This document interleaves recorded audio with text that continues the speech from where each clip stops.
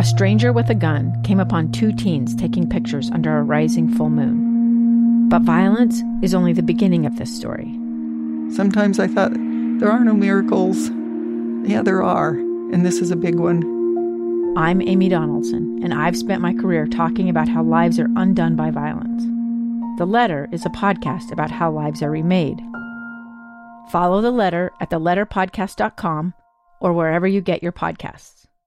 Inside Sources. Inside Sources. Inside Sources. Where KSL offers Utah deeper insights on the news. Host Boyd Matheson divides rage from reason and elevates the conversation on issues crucial to our community. On KSL News Radio 102.7 FM and 1160 AM.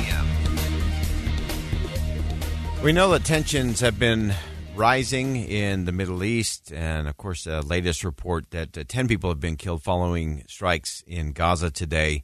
What led up to those? What does it mean moving forward? Let's begin. Think you know the news of the day? Think again.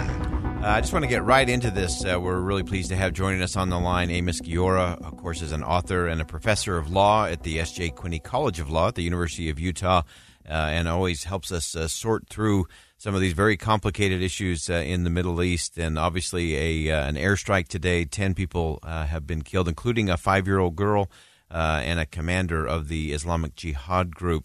Amos, what do you know on the ground? What is the sense there now? So, first of all, good evening from Jerusalem, where it's 11 o'clock at night.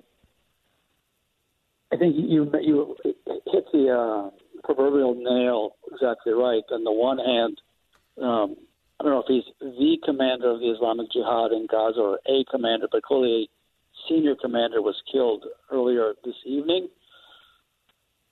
From the Israeli perspective, that's a desired outcome. Obviously, the not desired outcome, obviously, is the killing of the 5-year-old child. And I would think that from the positioning perspective, Israel will say that it killed the person it intended to kill. The death of the child, of course, is an unintended, unwanted tragedy. I would think from the Palestinian perspective, they'll play up the killing of the child, and how the media will play it one way or the other. I think it's going to be really important moving forward, because you know as well as I do, if not better, how the media positions and perceives is of extraordinary importance in the context of the international community. Yeah. Full stop. Yeah. So, on the other hand, while the international community is going to be positioning, we need to ask ourselves here, where are we going with this? So literally a few minutes ago, rockets were fired from Gaza into the Tel Aviv area. We live outside Jerusalem. Rockets aren't fired here, but they're fired towards Tel Aviv. Prime Minister Lapid has said that such acts will not go unanswered, which is the same mantra that every other Israeli prime minister always has. It's been clear that there was going to be something was going to happen, because earlier this week, Israel killed in the West Bank a Islamic Jihad commander in the West Bank. And there's been, in essence, a shutdown of southern Israel for the last 3 days in anticipation of the Islamic Jihad in Gaza responding, which is, I think, why Israel acted preemptively tonight in Gaza. But, it's 11 o'clock at night here. We'll see how tonight plays out, and how the next few days play out, and who's going to play the role of the broker. The Egyptians going to play the role of the broker. Is Hamas in some bizarre way going to try to control Islamic Jihad, which is perceived to be a more extreme wing of Islamic terrorism? The days ahead or the hours ahead will be telling. Yeah, and it will be a leadership test all the way around. And obviously these strikes that, whether they're likely to lead to broader escalation after a year of relative calm in terms of Gaza. As you look at that leadership challenge, and I really appreciate, Amos, that you've brought in this whole idea in terms of what the communication is and what happens in the media and how it's positioned and played. We know often that paints people into corners or makes them feel like that the best solution is the violent solution next, and then that question of who can be mediator, who can play that leadership role to bring parties together to calm things down. What's your sense there? Are there players? Are there individuals who are likely to step forward or step into that breach as the tensions rise? Well, first of all, I remind that we here in Israel are in the middle of the election season. We have elections on November 1st, and Lapid is indeed the prime minister, but according to the polls, for whatever polls are worth, if the elections were held tomorrow, the new government would be formed by former Prime Minister Netanyahu. So Lapid, while he's conducting this as a prime minister, I'm sure has an eye, at least one eye, on the November 1 elections. Is the Islamic Jihad testing Lapid? I have no doubt. I mean, they know that there are elections here, and they also want to see how he, as prime minister, reacts. Is there somebody in Israel who's going to be able to quiet this? I don't see that, which is why I said, a few minutes ago, the role of the Egyptians traditionally has been to be, when conflict was between Hamas and Israel, it was Egypt that played the role of quote-unquote peacemaker. I don't know if the Egyptians have that kind of a relationship with the Islamic Jihad. Full stop. According to reports, either late last week or earlier this week, a commander, again, I don't know if the or a commander, head of the Islamic Jihad, went to Iran and met with Iranian leaders. That's not insignificant. I think in terms of the United States, far better than me, I don't really see the United States at the moment having the political capital to engage with the Islamic Jihad, and I think they're going to leave this to the locals, always, to those of us who live here in the Middle East.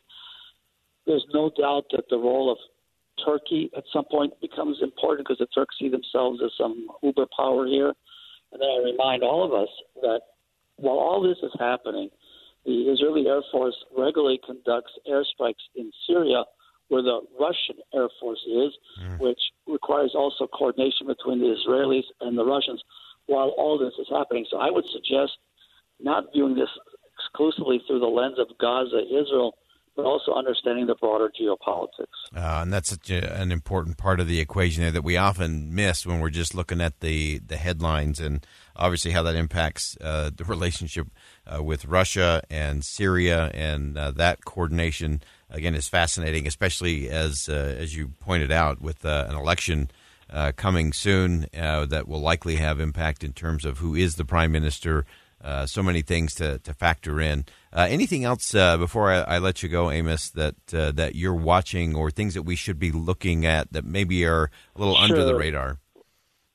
From the Israeli perspective, so literally while I was dialing you, the Israeli defense minister has authorized the call-up of 25,000 reservists, which means that the question that all Israelis are going to ask themselves while rockets are coming from Gaza is the question that I would like to think makes 99% of us extremely uncomfortable, and that is whether or not Israeli ground troops would go into Gaza. I mean, that's always the question. Yeah. In all of these military operations in Gaza, which this is operation number, who knows what number, there's no one in their right mind who wants an Israeli soldier to go into Gaza, again, in their right mind. But it's political season, and if the rockets continue, which I certainly hope they don't, into the Tel Aviv area, that will force the government to ask itself the question I emphasize, that all of us who are reasonable want the answer to be no. On the other hand, no government can allow rockets being fired into its country. Yeah. Wow. Great insight, great perspective. As always, Amos Guiora, of course, is an author, professor of law at the S.J. Quinney College of Law at the University of Utah. He's based there in Israel, just outside of Jerusalem.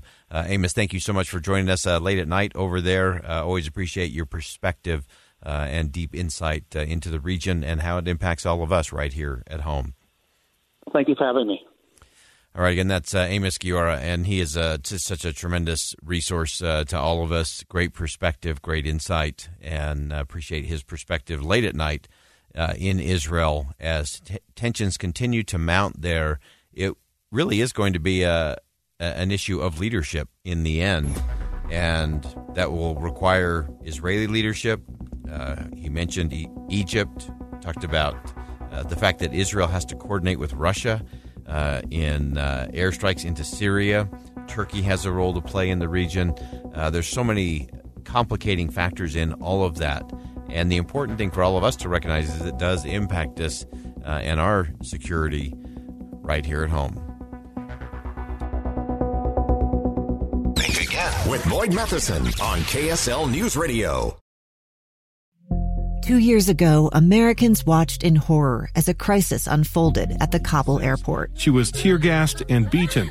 Images of thousands desperate to escape Taliban oppression filled our news feeds. More than 80,000 Afghans made it to America. But the story didn't end there. It was very cold. There was no power, no heat. Who would help our newest neighbors? I'm Andrea Smartin. In Stranger Becomes Neighbor, you'll hear the stories of some remarkable refugees who left their homes and their dreams behind, only to start over from zero. Their only possession was 3 blankets. And you'll meet Americans who stepped up to help them. You want me to come when you deliver your baby.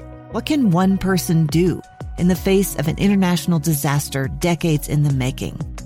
That's Stranger Becomes Neighbor. Find us at kslpodcast.com.